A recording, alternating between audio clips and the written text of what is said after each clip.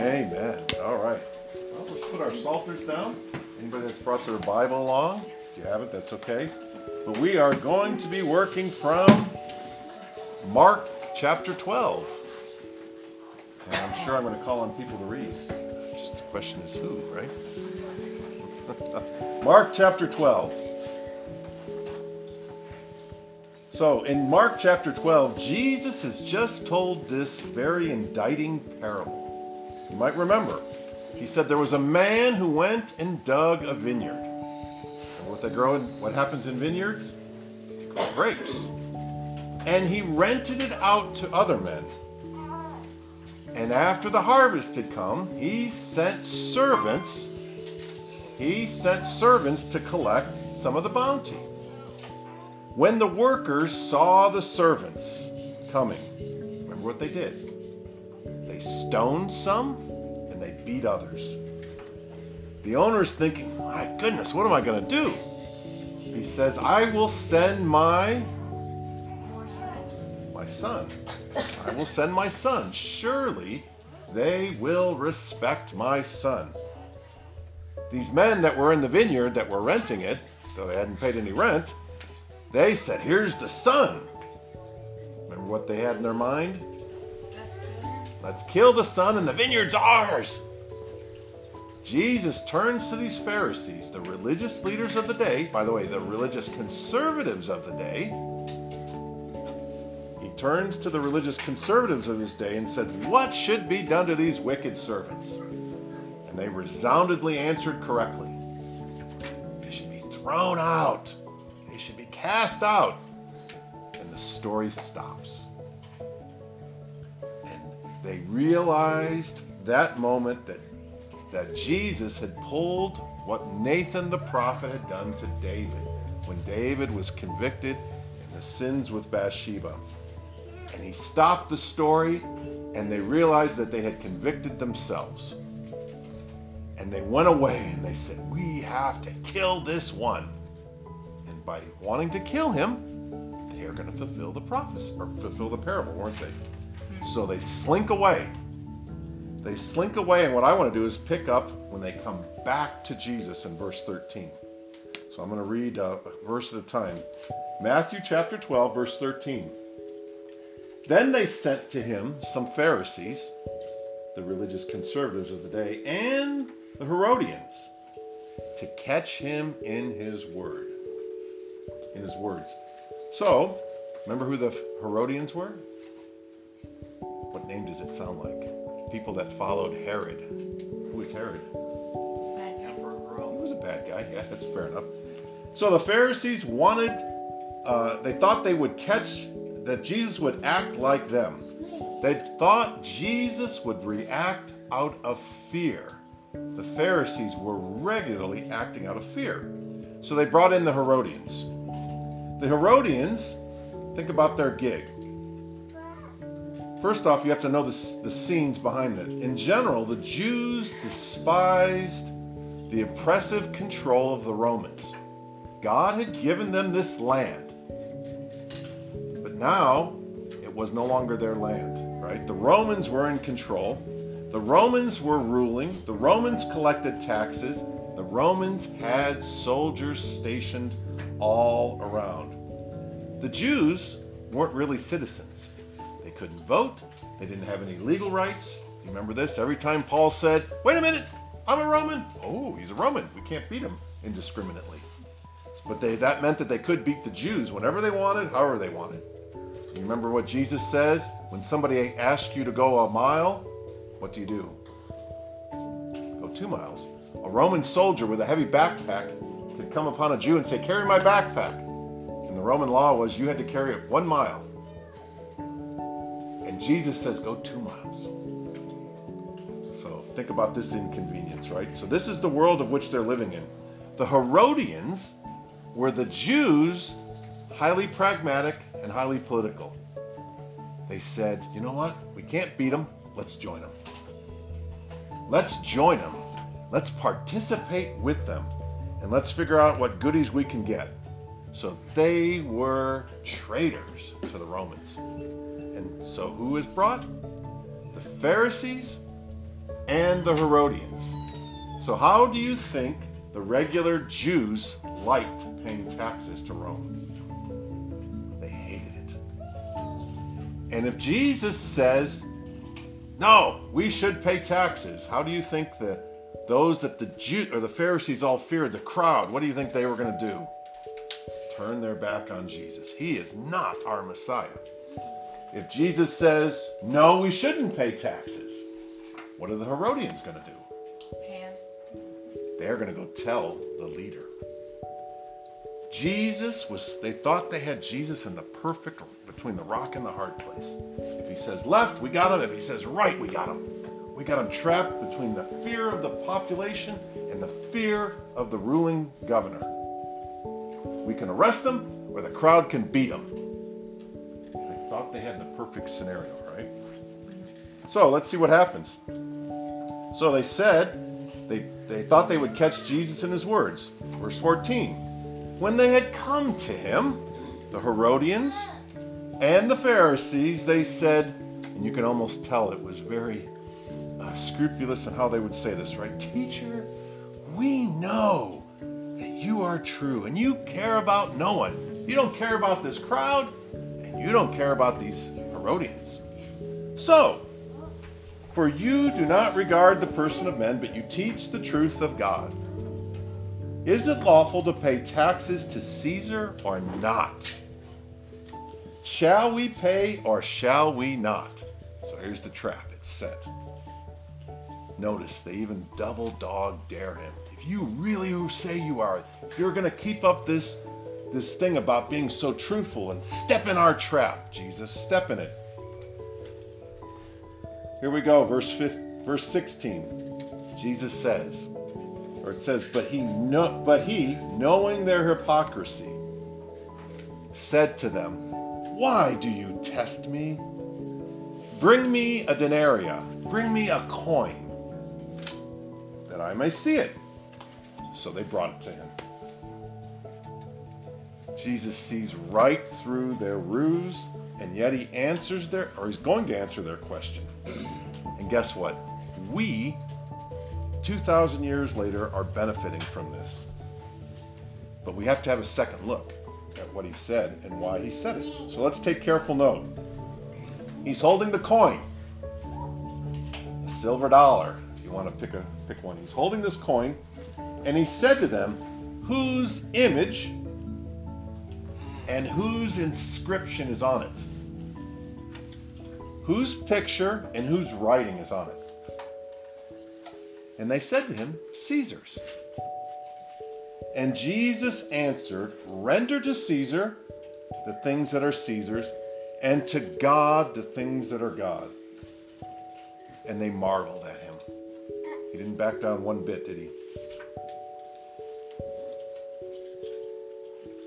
So, whose image and whose inscription is on this coin? Everybody knew the answer. They had all held a coin in their hand before. It was Caesar's inscription, and it was Caesar's image on the coin. Therefore, we learn the truth that it is right to pay taxes, as painful as it is to say, right? Come April 15th, it's right to pay taxes to the civil government so that they may take up their purpose, right? That they can carry out their God-ordained ministry and administer justice. I'm saying that because, but what about a wicked government? Do we still pay them taxes? Who are we supposed to pay taxes to? Who did Jesus say to pay taxes to? Caesar, thank you. So, the Roman government, they were outright pagans, and we were still to pay them taxes, even to the Jews, God's people then, that were sub-citizens. Remember, they were a conquered people, they were taxed, they had no say in how they were governed, they were randomly beaten, they were abused, and they had little recourse. The Apostle Paul, I'm going to recount to something that he says that's being paraded around by many Christians today, but the Apostle Paul reiterates Jesus' teaching, and he tells us to submit to the governing authorities. This is a famous passage that you hear all the time now. By the way, just a heads up, I'm going to be talking about masks right? Face masks. So here, listen to what Jesus says. The Apostle Paul. Let every soul, this is Romans chapter 13, verse 1, let every soul be subject to the governing authorities. For there is no authority except for God. And the authorities that exist are appointed by God. Therefore, whoever resists authority resists the ordinance of God. And those who resist will bring judgment upon themselves. For rulers are not a terror to good works, but to evil. Do you want to be afraid of authority? Do what is good, and you will have praise for the same. Think about what Paul is going to say here. Listen, catch this full weight. He's talking about the Roman authorities. He says, for the Roman authorities, are God's ministers. The Roman authorities are God's ministers. Not of the word, not of the sacrament, but of justice. They are God's ministers. Can you imagine, did the Roman authorities think they were God's ministers at that time? They didn't give any credence to God. But they were God's ministers, whether they knew it, whether they accepted it or not. But if you do good, be afraid. But if you do evil, be afraid. For he does not bear the sword in vain. He is God's minister and avenger to execute wrath on him who practices evil. So, a couple questions to ask here. It says, Paul tells us to do what is good. Here's the conundrum. What if we do good and the authority says that's bad? It's not hard to imagine today, is it? It's not hard to imagine today. If you go and read certain passages from Leviticus about homosexuality or transvestites, you could be quickly stopped and saying that's evil. You say, no, it's God's word, it's right. But I want to pick up now. There are many Christians that will say, because of what Paul says, we absolutely obey authorities on everything and we never question them about anything. So, I will tell you, I think this is these Christians are either weak or they're deluded. This submission that God is talking about is not absolute. There is one who demands absolute obedience. Who's that? Christ. God demands that. These authorities are appointed by God, and he can take them down, he can raise them up. Now, God, through his scripture, has sent us rulers from time to time, his people, to rule us harshly. This is a sign of our disobedience. He may send us rulers to test us, to drive away idolatry. He may also send wicked rulers, raise them up like Pharaoh, that he might strike them down and show his strength and his glory. He may also send us from time to time good and godly rulers to show us his favor. Nonetheless, all of these rulers are God's rulers, and he will do with them as he sees fit. So, their purpose is to encourage good behavior and to punish bad behavior. But here's the question. Who defines that good behavior and bad behavior? Is it arbitrary? Is it to be decided by each politician that gets elected? The answer for us is no. They are God's ministers, and he defines what is right and what is wrong, even if they are outright pagans. The Apostle Paul tells us that they bear the sword. What do you do with a sword? Fight. Administer justice, right? You don't spank somebody with a sword, right? What do you do with it? Cut their head off. Cut their head off, right? So, think about, this is the ultimate of what they could do. And they could do a whole lot of other things below that. So consider capital punishment in the scripture. I'll just pick out a few. Murder. If you were guilty of murder, if you were guilty of kidnapping, if you were guilty of rape, you deserve capital punishment. That's God defining it. So those who bear the sword in matters of justice, they administer justice all the way to death. They administer justice inside the country. We often call this the police, the court system. They administer justice if somebody from outside of our country does something to one of us. What do we call that? Aaron, you were part of it for a while. Military, right? It's a part of the military. So if the Canadians all of a sudden say, we're taking over New York City, some of us might say have at it, but it would be the army that stops and says, no, this is not your place, go back. And they would be administering justice. So, but I will tell you, Paul, even though his words are strong, doesn't mean absolute submission on all things. And I'm going to demonstrate that to you by showing you Paul's disobedience to the civil authorities. 2 Corinthians chapter 11, verses 32 and 33. Paul is telling the Corinthians about his life and some of the things that are going on. He said when he was in Damascus, the governor, under Artemis the king, was guarding the city. So they had sent out guards to the city with a garrison, so a bunch of soldiers. And you know what they were wanting to do to Paul? Well, probably, but they wanted to first arrest him. So Paul, following what he just said to the Romans, was completely obedient and says, here I am. Come arrest me. Wrong. Wrong. He got a bunch of other people together and they lowered him out in a basket out of the wall of the city so that he could evade justice. He was a criminal on the lam. He didn't obey them perfectly. All right? Apparently, whatever their reasons for arresting him was for good and not for evil. He was disobeying them. All right? He evades arrest and he engaged others in his crime.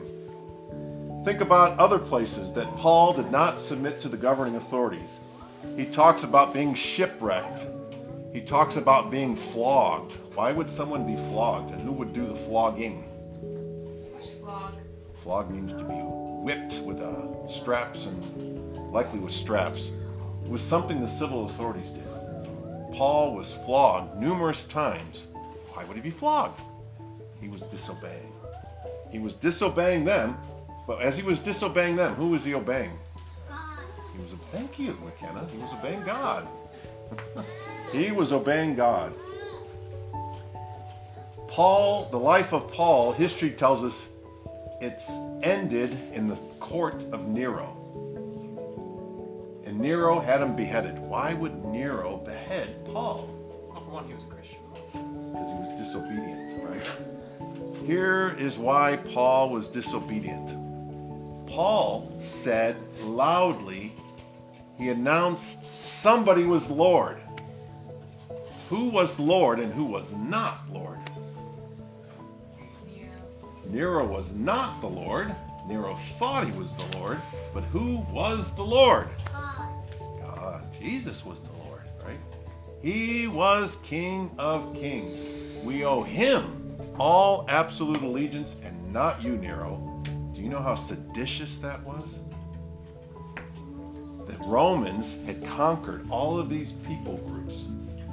The Romans, the Greeks, they came all the way around. The Egyptians, they went up to the north and they got what was now France and Germany and England. And to unify all these people, they said there's one king and it's Nero. And if you all want to do your own thing, we're done with you. You'll serve one God. And then the emperor even became deified. You will worship and serve him only.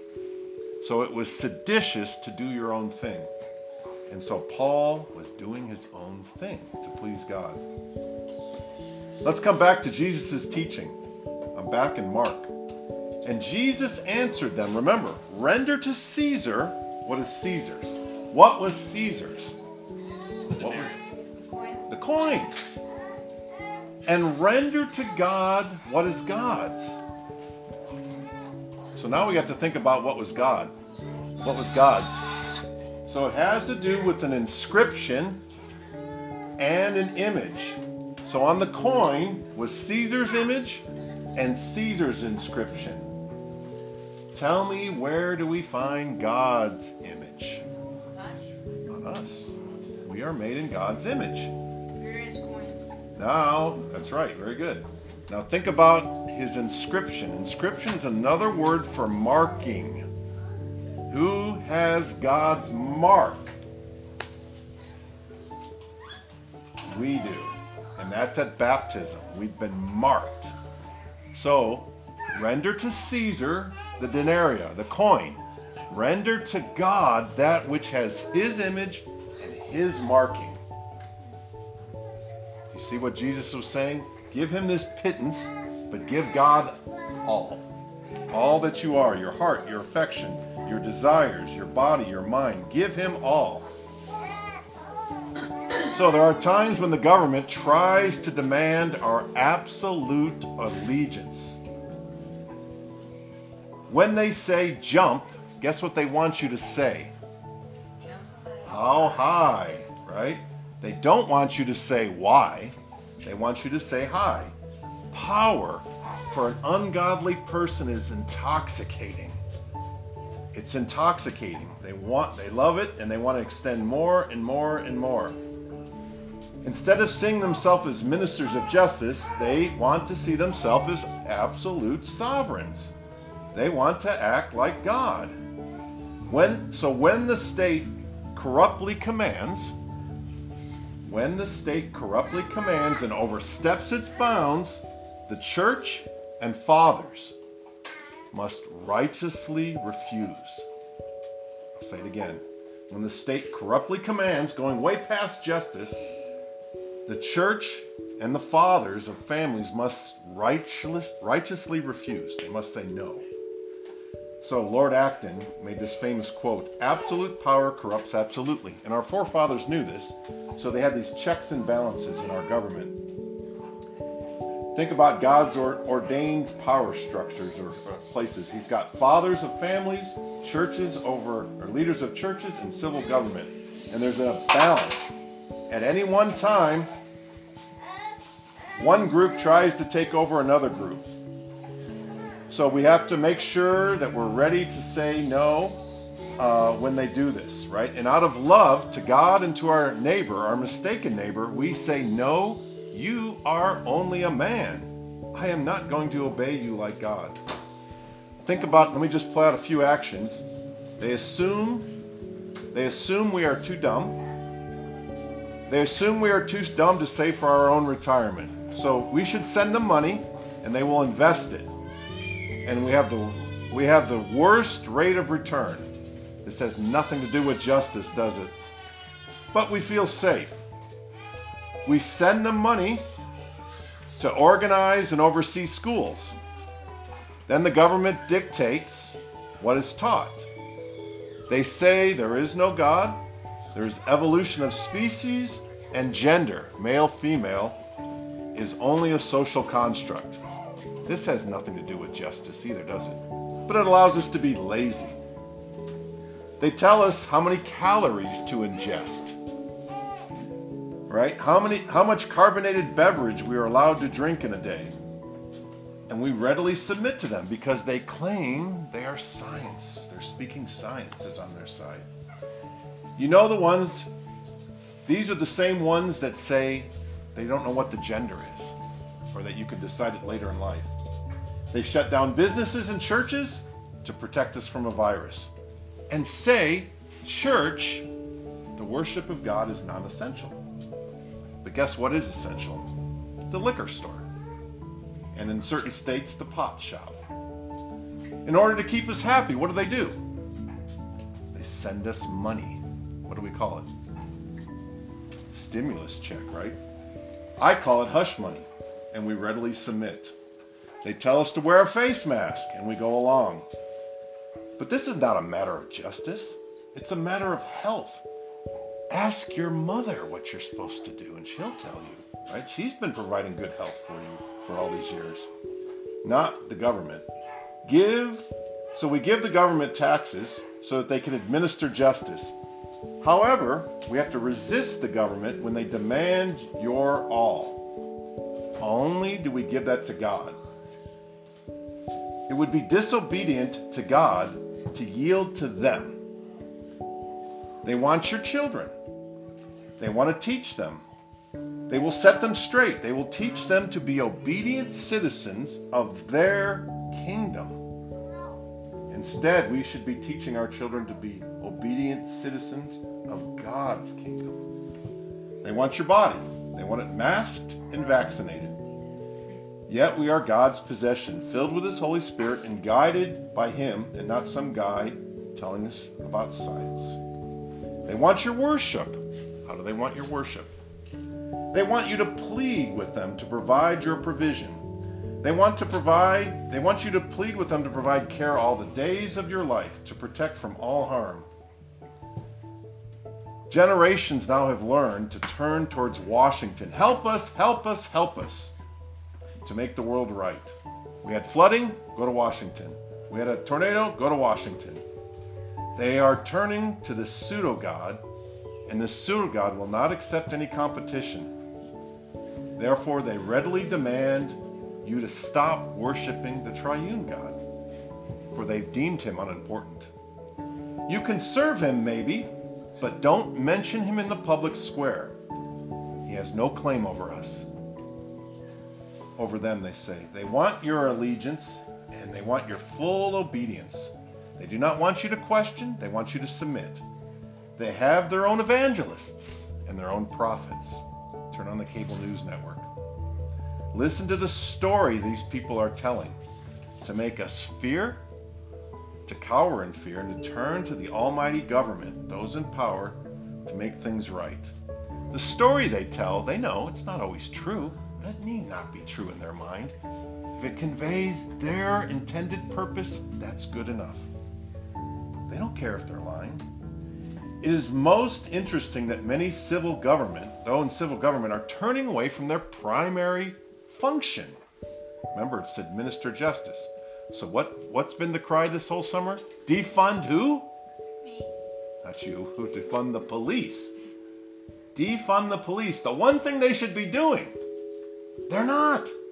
They want to take all the money and do everything else that your mother should be doing, that your father should be doing, and this church should be doing. They want to dispense truth. They want to point you to the way of their salvation. They want to take up the God-ordained task of the family. They want to teach your children.